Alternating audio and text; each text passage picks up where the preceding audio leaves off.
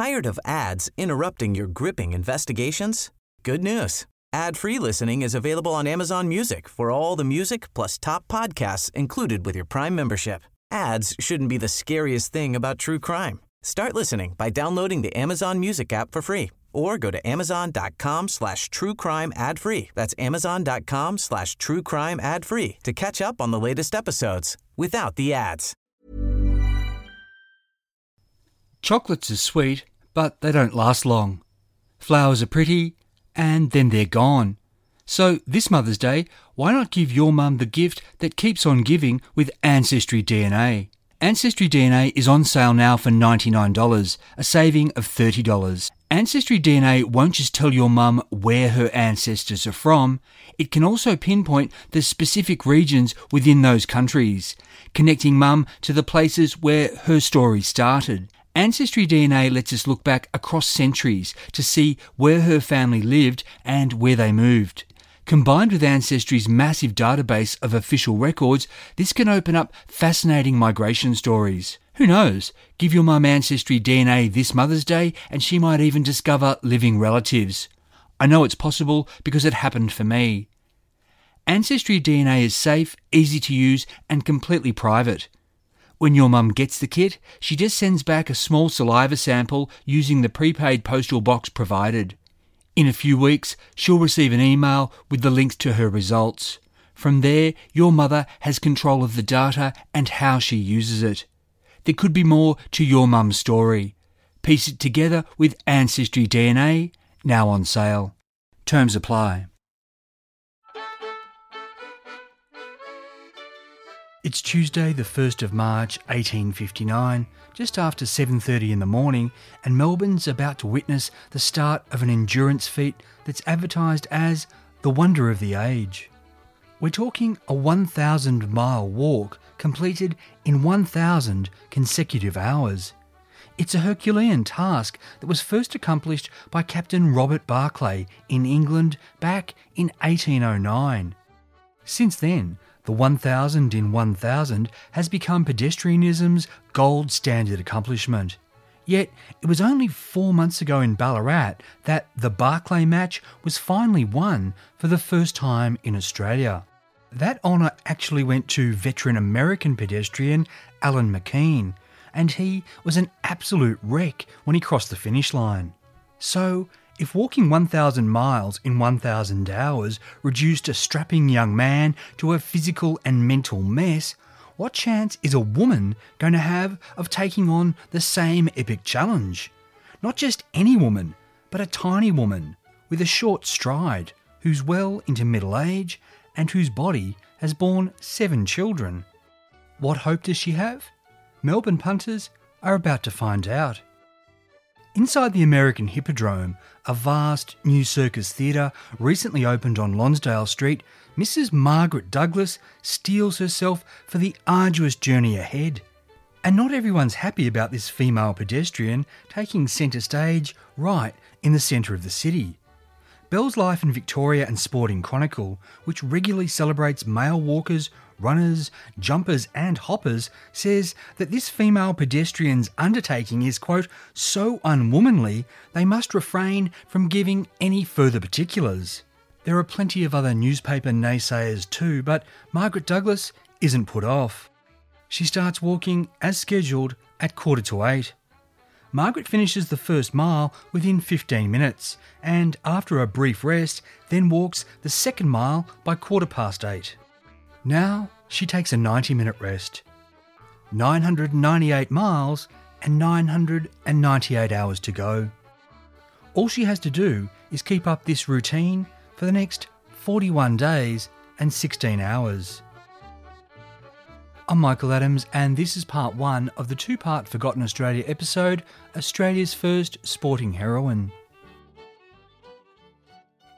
Researching the recent episode about the flying pieman, I was amazed to stumble upon stories about female endurance pedestrian Margaret Douglas.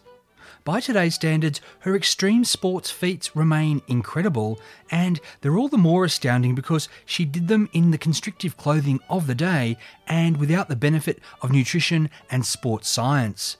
No activewear and Nikes, protein shakes and electrolyte drinks for Margaret Douglas. But what's even more remarkable is that by conquering a manly sport, she achieved fame at a time when sports women were vanishingly rare in Australia. Marion K. Stell's 1991 book Half the Race, which is a history of Australian women's sports, tells us that in the early to mid-1800s, some white women were active in card games, segregated swimming, side-saddle equestrianism and hunting on horseback. They also dabbled in pedestrianism. Marion K. Stell points to two early instances of female athletic participation.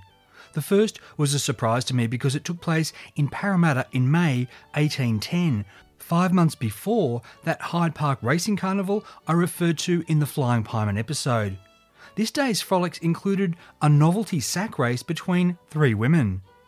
Marion K. Stell's second example was in Hobart in 1817, when a 68-year-old woman who'd long walked with crutches accepted what sounds like a cruel 5-shilling wager to tramp up and down a steep hill 50 times in 12 hours. Checking the newspaper reports of these events is to see that the names of the women weren't revealed. Yet Margaret Douglas's name was once briefly known. This was despite the worst efforts of many newspaper men who underreported, disparaged and even suppressed her activities because of the threat she supposedly posed to the moral order of Victoria. Left unsaid, but no doubt a factor, was that these gents of the newspapers themselves felt threatened by a woman who wasn't just equal, but demonstrably superior to men at a game that had long been associated with the physical peak of masculinity. As we'll hear, Margaret Douglas was cut out of the news wherever possible. The result was that when later researchers turned to archives to investigate early Australian sports, it was pretty easy to miss not only Margaret, but also her Melbourne female rival, and to conclude that women hadn't been seriously involved in the sport of pedestrianism. The opening to Marion K. Stell's chapter on colonial sportswomen in Half the Race went like this, quote, "It is no accident that Australia's most famous sportswomen are all from the 20th century. A conspiracy of silence has enshrouded the deeds of colonial sportswomen, a cultural exclusion which was started by their male contemporaries and relayed by generations of male sports commentators." The horrible irony of this is that Half the Race didn't mention Margaret Douglas. Marion K. Stell was researching and writing when digitised newspapers weren't available, and it was only because they were available to me that I was able to stumble upon this secret part of our sporting history. So here, for the first time, is the story of the marvellous Margaret Douglas, who I believe was Australia's first sporting heroine. To best understand what Margaret Douglas achieved, we need to know a bit about early female pedestrians who gave their male counterparts a walk for their money in terms of their accomplishments and their colourful personalities. Male endurance pedestrianism became popular in England around the mid-1770s. Yet long before this, a woman named Mary Wilkinson was completing massive walks. She made the pages of the Bury and Norwich Post on the 8th of October 1788 because she'd recently passed on. Quote, "Lately died in Romaldkirk, a small village in the north of Yorkshire, Mary Wilkinson, aged 109 years. When young, she walked several times to London, sometimes in 4 days, though the distance is 290 computed miles. When at the age of 90, she was desirous of seeing the city again, and buckling a keg of gin and a sufficiency of provisions on her back to support to the end of her journey, she left Romaldkirk and reached London in 5 days and 3 hours, an instance of vigorous age not to be equalled by the boasting pedestrians of the present day." 30 years later, after Captain Barclay's feat of 1,000 miles in 1,000 hours, long-distance pedestrianism was all the rage, and sometimes the competitors were women. In January 1816, in a field in Maidstone in Kent, for a wager of 30 guineas, Mary Frith, a 36-year-old mother of 6, undertook to walk 30 miles a day for 20 days. In the summer and autumn of 1823, England was amazed by the exploits of 8-year-old Emma Matilda Freeman, who on several occasions was engaged to run or walk 30 miles in 8 hours for wages of around 100 guineas. On the 11th of August at the Chelsea Cricket Ground, this little tacker accomplished her goal once again.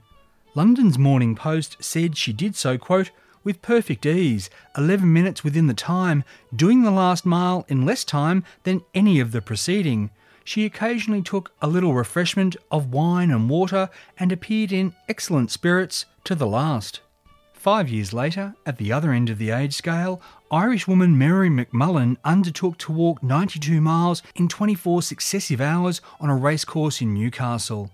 An immense crowd saw her finish 27 minutes ahead of time, and her fans took her to the pub and did a whip round that netted her about £20. Over the next few years, Mary McMullen several times walked 96 miles in 24 hours and hit a personal best in Norwich in 1830 by clocking up 100 miles in that time. Yet it wasn't until the end of 1843 that the first woman, identified only as a Mrs. Harrison, was reported as taking on the 1,000-mile match on a road in South Yorkshire. On the 7th of January 1844, soon after celebrating her 40th birthday, Mrs. Harrison crossed the finish line and became the first woman on record to conquer 1,000 miles in 1,000 hours. The next pedestrian mania was in the early 1850s. One of the most famous was the incidental pedestrian Cornish fishwife Mary Kelleynack, who at the age of 84 created much excitement in September 1851 when she arrived in London with a basket on her head, having walked 285 miles from Penzance because she wanted to see the Great Exhibition. At this very time, on the other side of the Atlantic, an American woman was making her name as a long-distance walker right as the craze for wearing bloomers was sweeping the nation. Because she donned these less constrictive pantaloons, Miss C.C. Cushman became known as the Bloomer Pedestrian when she did 500 miles in 500 consecutive hours in a park in St. Louis. More American bloomer pedestrians came hot on her heels, but these women did their best walking work in England. 24-year-old Kate Irvine in August 1852 clocked up 500 miles in 500 hours in Birmingham for a £300 purse, and then she did it again in Wolverhampton in October 1852. Yet the biggest bloomer superstar was 31-year-old Jane Dunn, also an American living in England. Jane did the big one and won big. That is, she finished the 1,000 miles in 1,000 hours in a Manchester tea garden in May 1853, and she pocketed £500. Jane Dunn did it again on a bowling green in Warwickshire in July 1853. She was succeeded by an Annie Foster in June 1854, who completed her 1,000 miles in 1,000 hours in Manchester. Ensuring that her reputation remained intact, Jane Dunn set a new female record in August that year in Liverpool by finishing her Barclay match and then immediately adding a gruelling 140 quarter miles in 140 quarter hours, bringing her total to 1,035 miles in as many hours. So, by the end of 1854, 3 women had done the 1,000 miles in 1,000 hours, and all of them had done so in England. 4 years later, in September 1858, on the other side of the world, American pedestrian Alan McKean, who'd arrived in the colony of Victoria 5 months earlier, announced that he was going to be the first man in Australia to conquer the 1,000 miles in 1,000 hours. To the Melbourne newspapers, this was a man doing one of the most manly things imaginable. So naturally, there was lots of press interest in his story.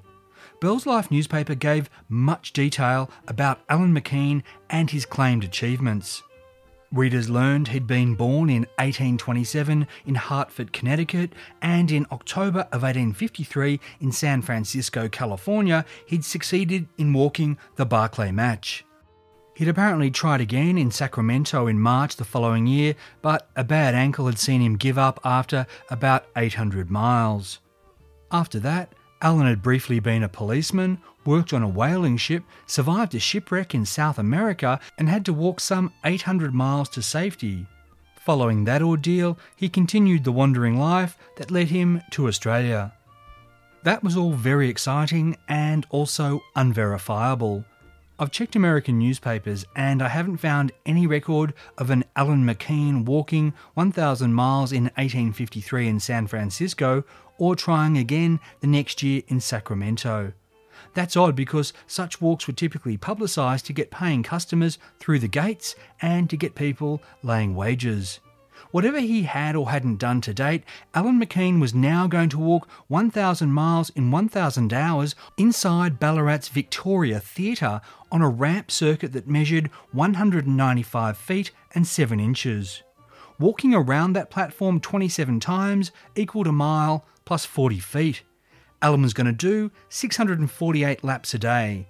That was 27,000 laps over 41 days and 16 hours. If he made the 1,000 miles, he'd be paid £200. If he failed, he'd get nothing. Admission to the Victoria Theatre was £1. What wasn't said in the newspapers was that Alan's remuneration was almost certainly dependent on admission. That £200 would have been payable in full, contingent on sufficient box office. If the Victoria Theatre didn't make bank, then neither would Alan. In terms of Alan doing the 1,000 miles legitimately, the same sort of assurances as were made in England were offered to the Victorian public. Ballarat's police inspectors would drop in now and again. Spectators could attend any time of day or night, and if anyone could prove Alan wasn't walking fair and square, they'd get a reward of £20. Alan McKean had a room in which to rest in the Victoria Theatre, and he was to be attended by 3 men working in shifts. He began his 1,000-mile walk at 6:45am on Sunday the 19th of September. In the weeks that followed, attendance was reportedly good and newspapers gave regular progress reports on his distance, average speeds, mental and physical state. By the 16th of October, the Ballarat Star reported he'd done over 600 miles, having now been walking for 26 days and nights. A week later, he was 3/4 of the way home, though Bell's Life said he'd been struggling with swollen legs. As he closed in on 1,000 miles, Alan's helpers had to literally carry him from his bed and set him in motion so he could slog out his 2 miles before collapsing again into sleep. On the evening of Saturday the 30th of October, the Victoria Theatre was packed with people who'd come to see the pedestrian cross the finish line. At 8:28 that night, amid immense cheers, he came from his room to walk the last mile. He'd made it around the track 18 times when he had to retire to his room because he was about to pass out and his legs were weak to the point of collapse. After a few minutes, Alan re-emerged, did another lap and then retired again. Bell's Life reported, quote, "The excitement at this juncture became intense and it became to be feared that he would break down in his last mile." Alan re-emerged to more cheers and told the audience he needed them to be quiet. He kept on. As Bell's Life reported, quote, "Bracing up every energy he possessed and under the care of his attendants who nursed him to the utmost, he succeeded in performing his last mile in 22 minutes, 30 seconds. Alan McKean was too exhausted to make a speech and Bell's Life reported he'd be recovering for weeks. The newspaper published a table of stats from the walk and rhapsodised about his stamina, pluck and endurance. As to the point of the undertaking, Bell's Life said, quote, "Since the commencement of the match, it has been repeatedly urged in our presence, of what use is it, a man wearing out his constitution in the performance of a feat like this? Our answer is simple. It shows to what a great extent human nature can endure, and, if nothing else, it is a living instance of the old proverb, patience and perseverance will surmount all obstacles." Bell's Life said, "There were few men in the world who could do what he'd done, even if the recently discovered welcome nugget awaited them at the finish line." Alan McKean's reward was a lot less. What he'd earned hadn't even covered his expenses, and so a benefit was staged at the Charles Napier Theatre in Ballarat. While his walk hadn't been a big money spinner for him, the torture of 1,000 miles in 1,000 hours had been worthwhile on some level because Allen started his next Barclay match at Melbourne's Olympic Theatre on the 23rd of November 1858.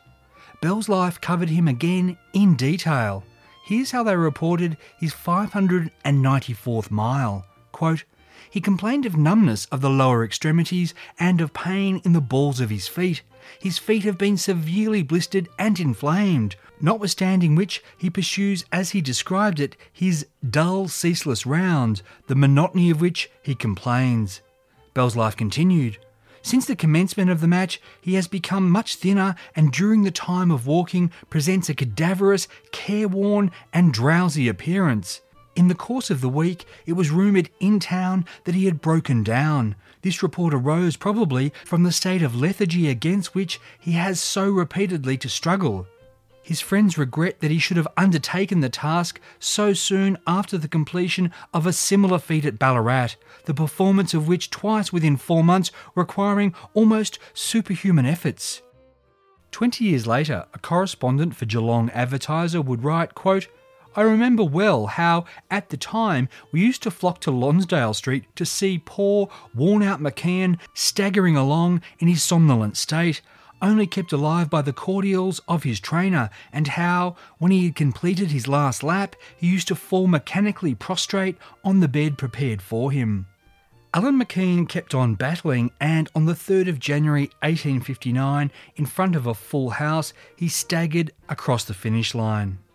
Bell's Life reported he did the final mile in 17 minutes and 30 seconds, quote, "during a greater part of which time he seemed asleep." In March 1859, Allen McKean would try again in Sydney, only to call it quits after walking 437 miles because admissions from attendants weren't sufficient to make the agony worthwhile a third time.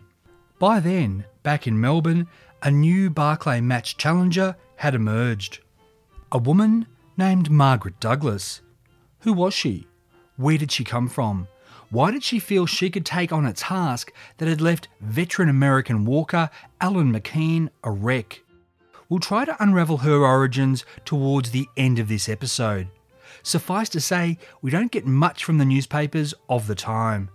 While there was some coverage, enough to make this episode, descriptions were brief and lacked the sort of detail that had been furnished about Allen McKean. Here's what the Geelong Advertiser reported of her in total at this time. Quote, "Mrs. Douglas is a married woman and the mother of 7 children, 3 of whom are living. She is of diminutive stature, middle age, and a native of Doncaster, Yorkshire. Her husband is a partial cripple and incapable of working from an attack of paralysis, so that the whole family depends for support on her sole exertions." Clearly, there was a great backstory, yet the Geelong Advertiser didn't dig any further. What the Age had to add was mainly about her husband, who was, quote, "an old colonist and an old play actor," who, they'd heard, had worked for famous performer and producer George Coppin's troupe. Tragedy had struck when, quote, "in the course of his duty as a pantaloon, he received a blow on the back of his head that partially paralysed his frame. It was on account of this," the Age said, quote, "that for the support of her helpless husband and 3 young children, she is now performing this wondrous task." Bell's Life had run numerous articles about Allen McKean, but Margaret Douglas was off-limits editorially because her endeavours, as we've heard, were deemed unwomanly. Yet the publication would accept advertising dollars from her backers. On the 26th of February, Bell's Life ran a notice that read, quote, "American Hippodrome, the wonder of the age. Mrs. Douglas will perform the Herculean task of walking 1,000 miles in 1,000 hours. Ladies, patronise your sex. Gentlemen, gallantry calls you to attend." The ad claimed this was a, quote, "unparalleled feat never before attempted by any woman in the world." As we've also heard, that wasn't true, but it hadn't been seen before in Australia and only a handful of times in England. The ad explained that day and night Margaret was to walk 1 mile commencing at 20 minutes to 2, 4, 6, 8, 10 and 12 o'clock, and another mile commencing 1 minute after these hours. Admission to the American Hippodrome was $1, or you could get a season pass for a guinea. The Age and the Argus ran similar ads, and were similarly uninterested in reporting Margaret's actual walk. While their policy was to ignore, other publications were openly hostile. Justifying its decision to not cover Margaret, Bell's Life claimed, quote, "We are always ready to give our support to any feats of endurance, strength, agility or manly science where they are properly applied, but an entertainment of this kind is, in our opinion, rather novel than agreeable." From afar, the South Australian Weekly Chronicle simply said it was a, quote, "most unseemly exhibition." Following the lead of its English counterpart, which was antagonistic to lady pedestrians, the Melbourne version of Punch published a piece headlined "Emancipation of Woman," in which it mocked what Margaret augured in terms of female liberation. Quote, "The first step has been taken towards the emancipation of woman from the obnoxious restraints hitherto imposed upon her mind and movements. A Mrs. Douglas is advertised to walk 1,000 miles in 1,000 hours.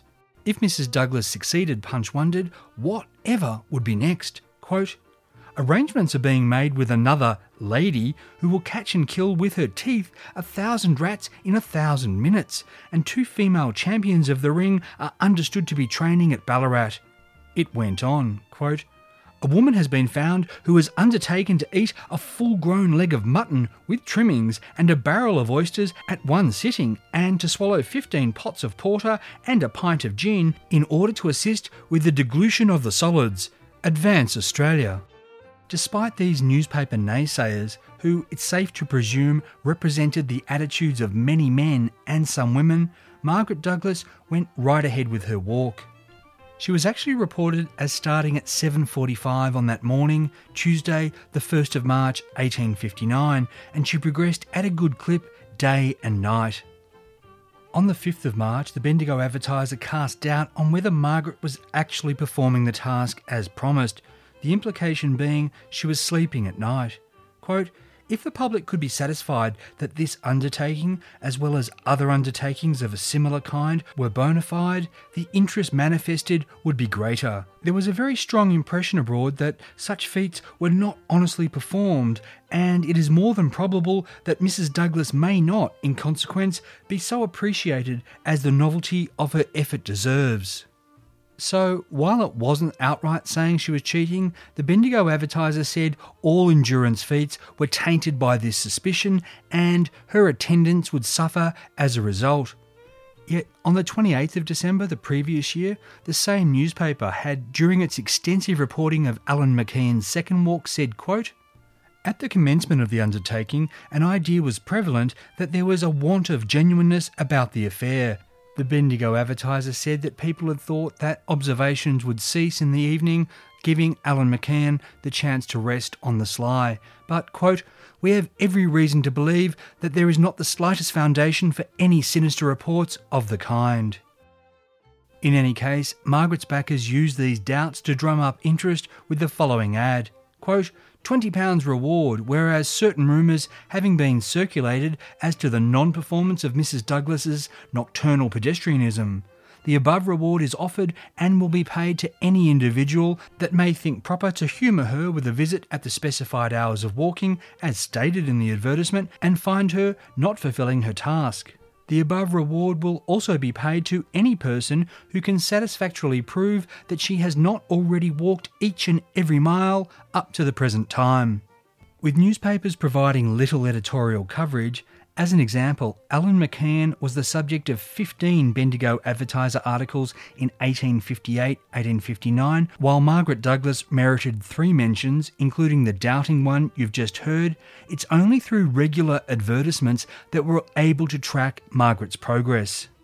On Friday, the 11th of March at 4:15 p.m, she clocked up her 250th mile.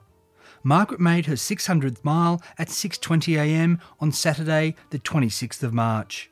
On Saturday, the 9th of April 1859, Bell's Life relented a little and, perhaps because they'd been the beneficiary of another advertising spend, gave readers a heads up that Margaret was closing in on her target.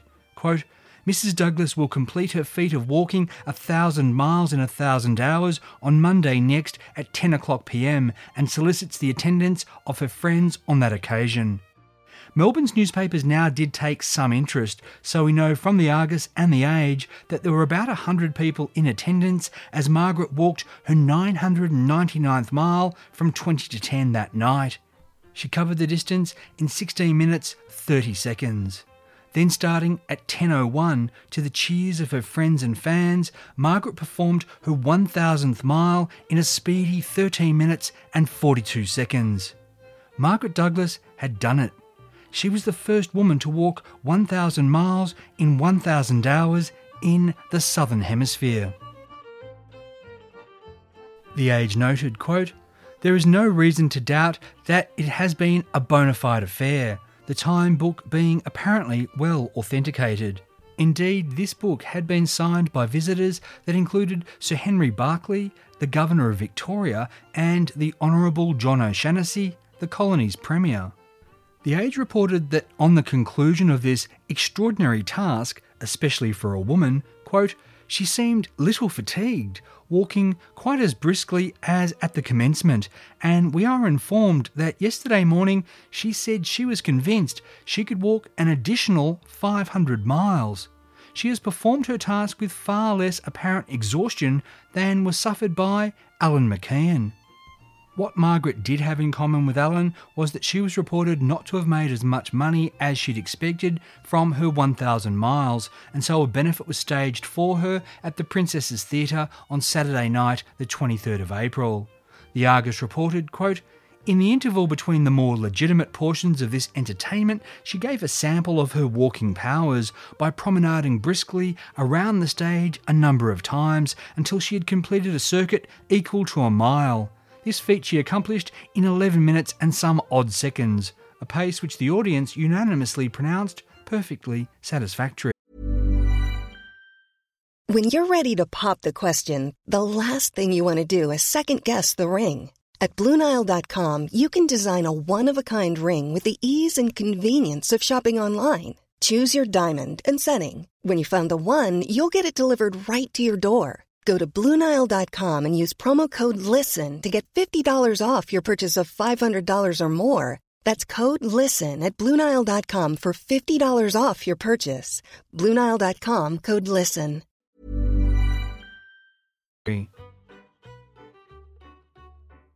By the start of June 1859, Margaret was ready to walk another 1,000 miles, this time in the concert hall of Ballarat's Star Hotel.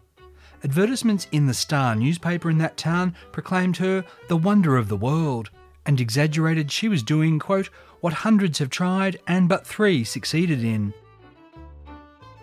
Margaret got going again at 7:40 on the morning of Tuesday, the 7th of June. An illuminated placard outside the hotel recorded her progress. By the 27th of June, she'd done 485 miles. The Star newspaper told readers, quote, she suffers little and keeps up a good heart in her undertaking, for a woman unexampled. On the 11th of July, the paper reported, quote, this really wonderful woman continues her dull round with an energy and perseverance unrivalled within our experience. At this time, Margaret issued a challenge to anyone who wanted to take her on. On the 12th of July, a Ballarat woman accepted via a notice in the Star newspaper. Quote, I, Fanny Tracy, native of Stammer Park, County Clare, Ireland, do hereby accept Mrs. Douglas's challenge to walk 1,000 miles in 1,000 hours for from £50 to £100 sterling to commence 1 fortnight after Mrs. Douglas's completion of her present task at the Star Hotel. Mrs. Douglas replied the next day in the newspaper, quote, if Fanny Tracy means business and is not blowing, she can send £10 to the agent of Bell's Life when it will be instantly covered and a match insured on her own terms. On Monday the 18th of July at 1 minute past 10 in the evening, Margaret Douglas finished her 1,000th mile, again apparently in fine form.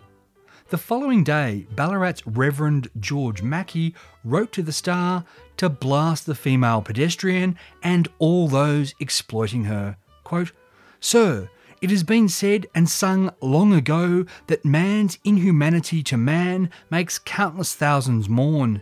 In this instance, it is a woman I plead for, and the case is one of vast importance for the morality of the country and to our reputation as a Christian people."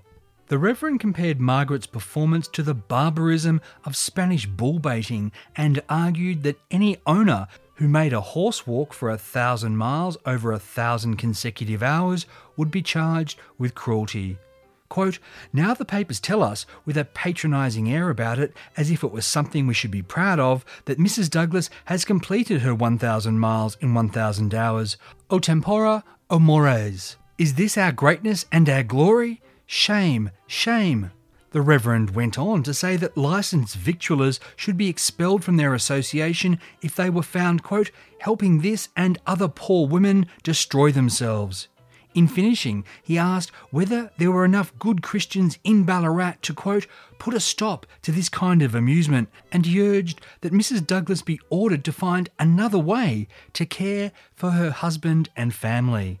Of course, the fieriness of this missive begs the question, had Reverend George Mackey penned a similarly vitriolic protest letter when physically and mentally wrecked Alan McKeon had staggered across the finish line in Ballarat's Victoria Theatre less than a year earlier? I think you know the answer to that. Margaret Douglas again hadn't made as much money for her family as she'd hoped, and so a benefit was staged at the Charles Napier Theatre, where she walked a mile against time and performed an Irish jig and a Highland fling. The Star reported the following Monday, though, that the audience was not very numerous. And as for the challenge from Irish-born would-be long-distance walker Fanny Tracy, that didn't seem to have come off. Yet Margaret Douglas now did have a serious rival. The Ballarat Times reported that on Sunday the 4th of September 1859, at the town's Montezuma Theatre, a woman named Beverly Howard had started walking her 1,000 hours. Thing was, though, she was going to walk 1,250 miles in that time. Beverly would walk 1.25 miles in each consecutive hour, doing it over 45 laps of a track inside the theatre. As for who Beverly Howard was, the newspapers were even less interested than they were in Margaret Douglas. In an article nearly 20 years later, the Geelong Advertiser would make passing reference to describe Beverly as having been, quote, "a gaunt female, then a cook in a metropolitan hotel." Yet there's reason to doubt this due to a court proceeding briefly mentioned in the 15th of September 1859 issue of Ballarat Star's newspaper. The case was Mendoza versus Peel. Mendoza, the plaintiff, was in court seeking £4 and 10 shillings in wages. Peel, the defendant, represented by a Mr. Lewis, claimed she'd dismissed Mendoza for not fulfilling his duties. Miss or Mrs. Peel won, and the case was dismissed. The Star newspaper noted, quote, "the defendant was the female pedestrian known as Miss Beverly Howard." Beverly, real name Miss or Mrs. Peel, seemed to be a woman of some means, given she was in a position to hire and fire someone and then pay a lawyer to defend her interests in court.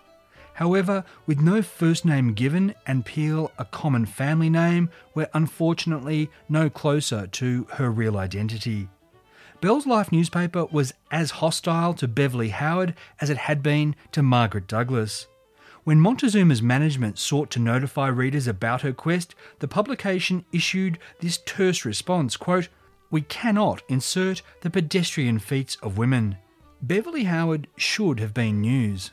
While numerous men had completed the Barclay match of 1,000 miles, very few had gone much beyond that distance, and no woman anywhere on record had reached anything like 1,250 miles. Yet newspaper coverage was scant.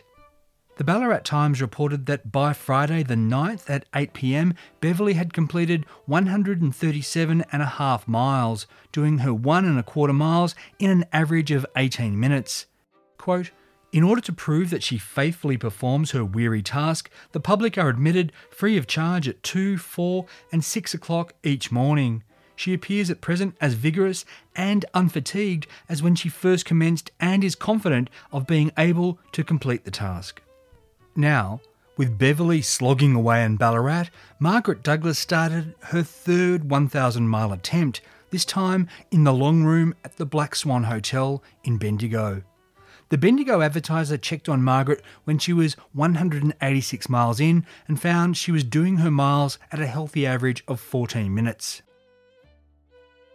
On the 15th of October in Bendigo, with Beverly Howard closing in on her finish line, Ballarat locals flocked to the Montezuma Theatre. They expected to see her creeping and crawling the last miles in an agony similar to that experienced by Alan McKean. The Ballarat Times newspaper reported, quote, "But it was not so. She was neither lame, nor halt, nor slow." Beverly walked her second last mile and a quarter in 20 minutes and 15 seconds, and the final mile and a quarter in 21 minutes 45 seconds. She did these, quote, "at an almost regular pace, with her body suitably thrown forward but not bent, with a free motion of both hands and feet, and with no perceptible heaviness of step." Having finished, Beverly did 3 more laps to prove that she still had strength in reserve. The Ballarat Times said her final speed was, quote, "at a rate of progression that many females do not ordinarily exceed, and which some ladies would consider active exercise." To say, however, that Miss Howard experienced no signs of fatigue would not be correct. She occasionally swayed to one side or the other during the performance of her last 45 rounds, but quickly recovered herself with some slight aid from the side railings of the stage on which she walked. She also appeared to be reduced very considerably in weight. If you'll pardon the pun, compared with Alan McKean, Beverly Howard had also walked it in. Walked it in while walking 1,250 miles in 1,000 hours, a feat no woman anywhere in the world was on record as having achieved. That makes her Australia's other great forgotten sporting heroine, and a few months down the track, the Ballarat Times report of her achievement would be reprinted in the English newspapers, just as accounts of Margaret Douglas's feats had made the London press. True to form, Beverly was reported not to have made much money from her incredible accomplishment, and Bell's Life newspaper actually celebrated this. Quote, "We are not sorry to learn that the pecuniary result of her labour has been unsatisfactory, as it may deter others from adopting a profession eminently unsuited to the gentler sex." Though Beverly Howard had finished her 1,250 miles, Margaret Douglas was still 9 days off completing her latest 1,000 miles at Bendigo's Black Swan Hotel. But news of her rival's success had reached her. So, while on a break on the 19th of October, she sat down and wrote a notice that she'd pay to place in Bell's Life newspaper. Quote, "Challenge. Mrs. Douglas the pedestrian. There is no such word as fail. I, Margaret Douglas, hereby challenge Miss Beverly Howard to walk 1,500 miles in 1,000 consecutive hours, or any man or woman in the Australian colonies to walk 1,000 miles in 1,000 consecutive half hours. If accepted, the match to come off in Melbourne." Either of these challenges was huge. The first would mean 1.5 miles per hour every hour for 6 weeks. The second, a staggering 2 miles every hour for 3 weeks. Margaret Douglas finished her 1,000 miles at the Black Swan Hotel on the 24th of October 1859. The Bendigo Advertiser reported, quote, "She showed evident signs of distress but rallied in response to the cheers of her friends who gathered round to see her come in." Margaret Douglas and Jane Dunn were now the only women in the world on record to have completed 3 1,000-mile Barclay matches. The indefatigable Mrs. Douglas immediately announced her next challenge. In just 5 days' time, she'd walk 2 miles in 24 minutes for £10 at Bendigo's Camp Reserve. Reporting on this race against time, the Bendigo Advertiser provided a rare Australian newspaper depiction of Margaret Douglas in action. Quote, The little pedestrian, whose physique, by the by, is certainly not one calculated for the successful carrying out of such a task, started off and so well kept up the pace that she completed the distance 30 seconds under the time named and went off the ground apparently but little exhausted with a feat which would have severely taxed the powers of a person of apparently much greater strength. In other words, a man. The newspaper continued. The action of this performer is most remarkable, the stride being remarkably short, yet, notwithstanding the speed obtained, none could object to it as a fair toe and heel performance, and even those who had bet against her and consequently lost their money could not object to the result. 2 miles in 24 minutes was impressive, but that was now small potatoes because Beverly Howard, she'd accepted the 1,500-mile challenge. It was on. Margaret Douglas versus Beverly Howard. 2 women, both accomplished long-distance pedestrians at a time when women weren't supposed to participate in sport, were about to face off in a showdown unlike anything ever before seen in the world. I'm Michael Adams and you've been listening to part 1 of the Forgotten Australia episode, Australia's first sporting heroine. The second and final instalment will be released very soon, so make sure you're subscribed to get it as soon as it comes out. In the meantime, I'd love it if you could leave a review and or rating at iTunes or wherever you get your podcasts, because this will help the show reach other people. Special thanks again to Warren Fay for use of music from his Australian Bush Orchestra album. You can find this and his other albums at iTunes. Forgotten Australia is written and produced by me in the Blue Mountains of New South Wales on land traditionally owned by the Darug and Gundungurra people. As always, thanks for listening.